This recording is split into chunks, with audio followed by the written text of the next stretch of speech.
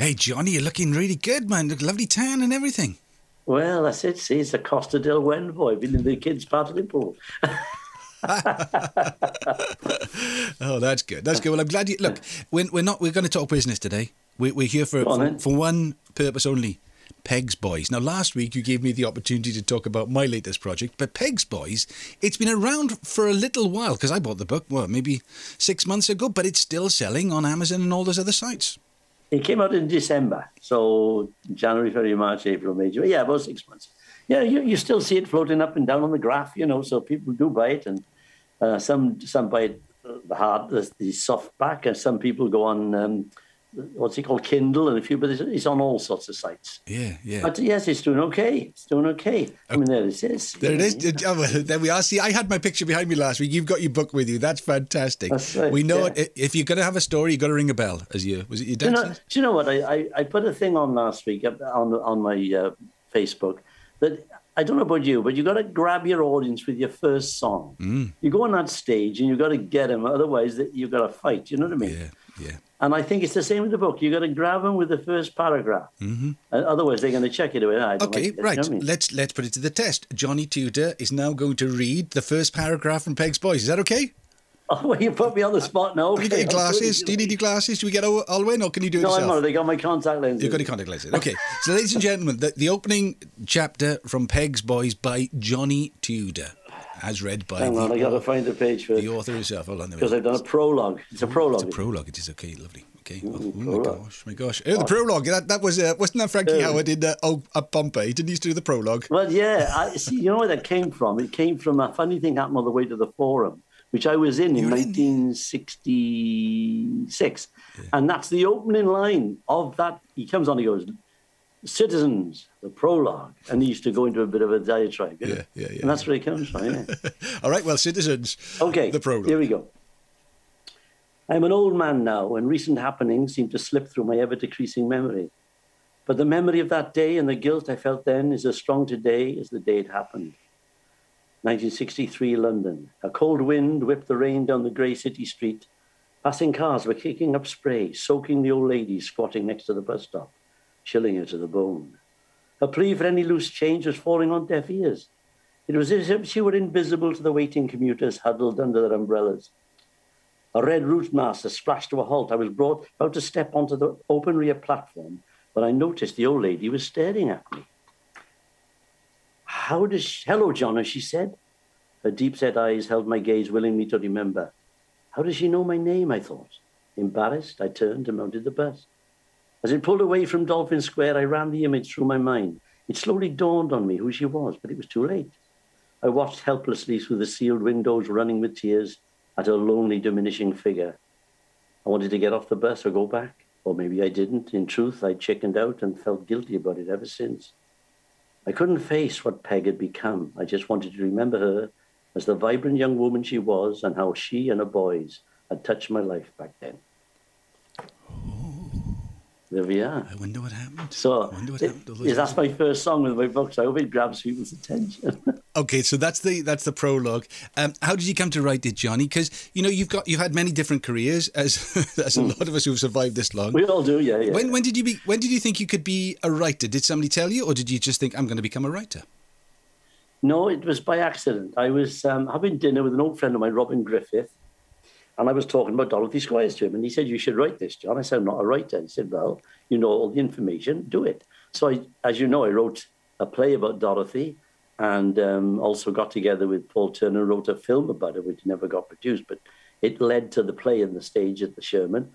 And then I wrote the book about Dorothy, like a biography. And then people said to me, "You should write your biography, John, because you've done so much, you've been all over the world." I said, "Yes, but I said, I'm not an international name. You couldn't go to somebody in New York and say, Johnny Tudor, and say, who the hell is he?" So, I thought, I'll write it, but I'll write it as a novel. So I've used my information of my life, changed names of people, obviously, and amalgamated two people into one, but I've concocted it as a novel about three kids, like two kids I knew. They're an amalgam of two other, like four kids, if you like. and all the things we got up to. That's how it started. Yeah, yeah. So it just happened, really. I didn't think I'm now going to be a writer. Yeah. Now, did you? And I think nobody can write I think you can write from your own experiences better than trying to make it up. Yeah. So how do you do it? Did you plan it out? All the chapters. Did you have a big piece of paper? Because sometimes when I write a musical, I've got lots of squares and on a big piece of paper, and then I fill them in and start, middle, end, finish. Yeah. Well, I did that with Mike Povey for the play, obviously, with the different scenes and so on. But with this, I started with the fact that I'd seen this woman in the bus stop. That's a true story. Right. And she looked down and out. And she said, "Hello, John." And I looked, "Who the hell is this woman?" And I felt embarrassed about it. And I got on the bus and went. And I did feel guilty afterwards. I remembered who she was. I should have gone back. So I thought that's a great way to start and then go back to where I met her and her two boys. Yeah. So then, like you said last week when you're talking about your musical and also your song, as you're writing, the people write themselves. You become, their backstory comes out. Well, I knew the backstory of these people, so I didn't have to work very hard. So I just wrote it from that point of view. Went right back to when I was a kid at 7 years old, and I just went through it chronologically like that, and that's how it happened. Yeah. Obviously, you said the other day that you weren't, you didn't come out with lots of letters after your name from school. So What about that, overcoming that? Was there a fear of writing, or by the time you started writing these books, you knew your use of words was as good as anybody with a certificate? Well, the thing is, I used to read a lot as a kid. I read all the time, although I wasn't very good in school. I didn't like school, but I read. And what sort of stuff? What sort of stuff did you read? Well, I started off with like Enid Blyton books, and then I just Treasure Island. All the lovely, big books. I read all those. I loved them. I still read Treasure Island today. It's a great book, The Admiral Ben Bowen. I'll give him the black spot. So it's great stuff. Harvey Lady, fine bucko. Gather round. Honestly, you are Long John Silver, Long Johnny Tudor Silver. That's right, yeah. So that's how. So I didn't realise when I wrote a book and I got such lovely reviews and people saying about my writing, I thought, well, perhaps I am a good writer. I didn't realise. And then people say, you've got a good gift for words. It must be, I don't know, I'm lucky it's there. It's probably from a lot of reading as a kid. And I probably, as my son says, who's got 3 degrees, he's got an astrophysics degree, a law degree, and a PGC a teacher's degree. That's just showing off, isn't it? Yeah, he said, you've got a terrible education, but you've got a good IQ, he said. Yeah. Do you know what? That's probably it. It is true, because I knew a lot of kids in school who were almost written off as children because they weren't good at exams. They maybe didn't have a great memory. Maybe at home life wasn't conducive. I mean, to be honest, I did well in school, and the reason was my parents are both teachers, so I sort of had to do well at school. In the same way as you had to be good on stage, I had to pass my exams, otherwise I'd have been in trouble. Well, the point is with exams, like I used to freeze. I remember going for one exam. I think it was the 11 plus, and it was the English paper. And it was on a book by Arthur Conan Doyle, and I hadn't read it. So I'm sitting there looking at the paper, and I haven't read it. I can't answer these questions. It was just, I don't know, I think maybe I had ADHD, whatever they call that thing, when ADHD, you can't concentrate. Yeah, ADHD. Yeah, that's right, yeah. It might have been that, I don't know. But I've learned more since leaving school than I ever learned in school. I learned languages and so on and so forth.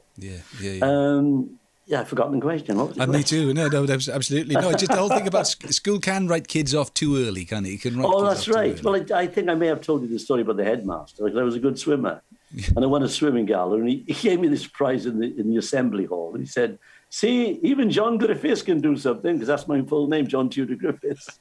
And I felt terrible. But then I think about it, they couldn't say that today, could they? No, and even John Griffiths. And rightly so. And rightly so. I mean, we don't want kids not to fear losing, or but no. But you still want to encourage. They've gone too far now. Yeah, you just want to make sure that they don't get written off when they're just starting out, because people develop at different times. Okay, so to the books. So it's based on fact. It's based on a lot of things that happened. It's been fictionalized, of course. I mean, the part where I give you first of all, these two kids I met. I was living in Caerphilly at the time, and they said, "Let's go to Cardiff." And I said, "Where is it?" He said, "It's over there." So we walked over Caerphilly Mountain all the way to Cardiff, because he said his grandmother lived there. So we get to T-Drow Road, this big house. I said, he said, yeah, she lives in there. It wasn't his grandmother at all. It was his mother's boyfriend's mother. So we knocked at the door, and this huge house, and with like 3 kids, orphans in the storm, and she opened the door, this little woman, and little those Ponce glasses on the end of her nose. She went, who is it? And this kid said his name, and she said, oh, it's Peg's Boys, is it? She thought I was one of them, see? And that's where I got the title. Peg's Boys. But this woman, Peg, she was a real character. Nobody knew where she came from. She'd make like French toast and eggs Benedict for breakfast up the valleys. Do you know what I mean? She had a slightly posh accent. Yeah. But she was, a bit of a drinker. But she was a real character. I mean, she'd lay a table for a kid's party with a knife, fork, spoon, glass of wine, and a cigarette. 8-year-old. So these kind of characters I used in my story. The kids, Peg, I made her a singer. She wasn't a singer. But I've used all these little things that happened to me. Like when we were kids, we used to go up the mountain, and there was this guy who used to keep horses in his back garden. He had a prefab at the edge of a council estate, and the back garden went up to the mountain, see? And he had all these like piebald horses in the garden. And we used to rent them out for like 2 and 6 in those days. Yeah. And we used to ride these things bareback. It was a great life as a kid. You know what I mean? Yes. Galloping about the mountain on a piebald horse or sliding down it on a piece of cardboard. Yeah. Yeah. I always remember a friend of mine, Gwyneth Petty, she's a very famous actress, and she said that, because she lived in Surrey in the end, and she married a very, very eminent doctor that he worked in St. Thomas's. And she said, my only regret, she said, my daughter will never slip down the mountain on a tin tray. I don't know what she means, because she did it as a kid. Yeah. You can have all the skiing. So all these things, all these rich things that you've learned in life and that you do, I've used in the book as an adventure of these 3 children and how they grow up and how they diversify. One becomes a dentist, one becomes a lawyer, and I become the one that's based on me, an entertainer and a singer, right? Mm-hmm. And then we lose touch over the middle years after everybody leaves school. I don't see him for years. And then we all come back together again. And the dentist is living in France. He lives in the Pyrenees. The lawyer lives in London, and I'm still in Wales. And we all get together. And it's the valley that drags us back. Mm. And we all come back because the valley is the pull, Because there's a little bit of something bad has happened, isn't it? I mean, we don't give too much. Yeah. Something bad has happened. Did it happen? Yes. Well, not really. When I say something bad had happened, the dentist, he got involved with some really bad characters in London. Mm-hmm. When he was in college in Guy's, he was working on the docks as a night watchman to earn a few quid, right? And he was letting the villains in, for a couple of backhanders. Right. Which is okay until they pulled these villains in and grilled them, and a couple of them got arrested. He was pulled in as well, this friend of mine, and he was interrogated for 3 days. But he hadn't done anything wrong, and he didn't squeak on these guys. But they thought he'd squealed on them, and there was a contract out of it, right? He turned up at my house. This is years after I've seen him, with a gun and his wife. Where you going, Philip? Oh, I got to get out of town, he said. I said, what do you mean? I said, got a contract out of me. And I thought he was taking the mickey. Mm-hmm. But it was true. And he shot off to France, couldn't speak French, went to work in a hospital, I think, as a porter, just to learn the language and get. Eventually opened his own practice in Paris and married this very rich woman who's well connected. She used to be married to one of the members of the Pompidou government. And he had this huge place down in the Pyrenees. I mean, it was like St. Fagan's Castle. And he invited me over to his son's wedding. This is the first time I'd seen him for like years and years and years. And we go over, and there's this huge marquee, and there's chefs with big, tall hats on, and they're all flown in from Perpignan. Where's Philip? He was banged up because he'd got drunk. He'd gone out and turned the car over, and he was driving while he was banned anyway. And he missed the wedding. I mean, you couldn't make this stuff up. But I've used those things, but obviously made them into a proper story, Yeah. Taking out the boring bits and just stuck it all together. I mean, made it like a proper story rather than just anecdotes. You know what I mean? And that's brilliant. Getting a book published, was it tough to get a book published? Well, I had one book published. The Dorothy Squires thing was published by a publisher. The usual route, they did everything. I just sent them the manuscript. Mm-hmm. And then you get a contract. If you're not like a name writer, like a Jeffrey Archer, you get like 10% of the sales, which is frumpence, really.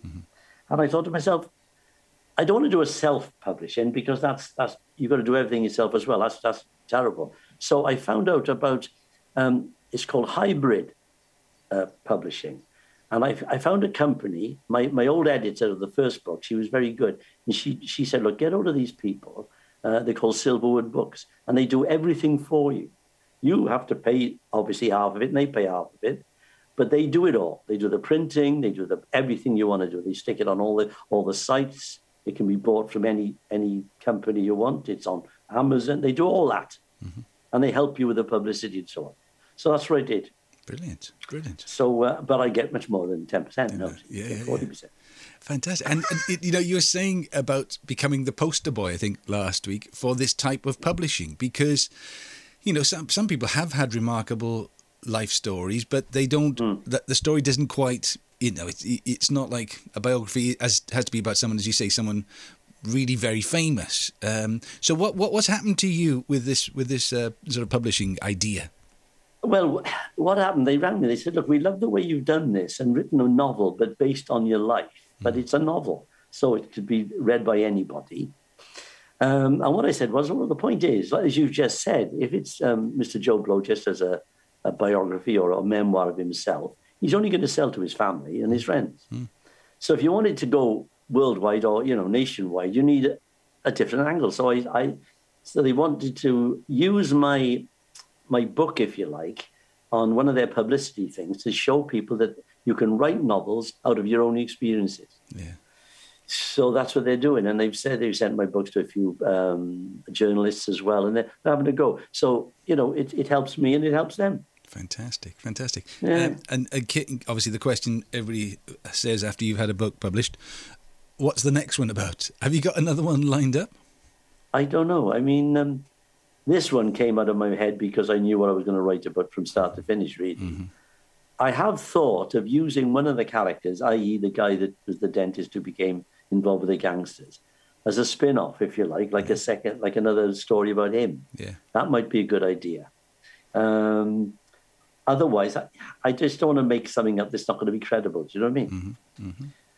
I mean, what's the woman that wrote To Kill a Mockingbird? I think she only wrote another book after that. Oh, yes. Yes. They have the one good book in them, but I mean, if I've started it, actually. I've started the second one about this guy. Right.